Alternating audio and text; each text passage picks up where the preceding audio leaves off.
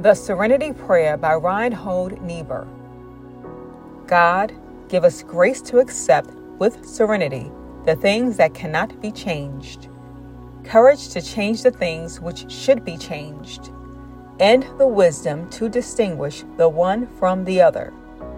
Living one day at a time, enjoying one moment at a time, accepting hardship as a pathway to peace, taken as Jesus did this sinful world as it is, not as I would have it, trusting that you will make all things right if I surrender to your will, so that I may be reasonably happy in this life and supremely happy with you forever in the next. Amen.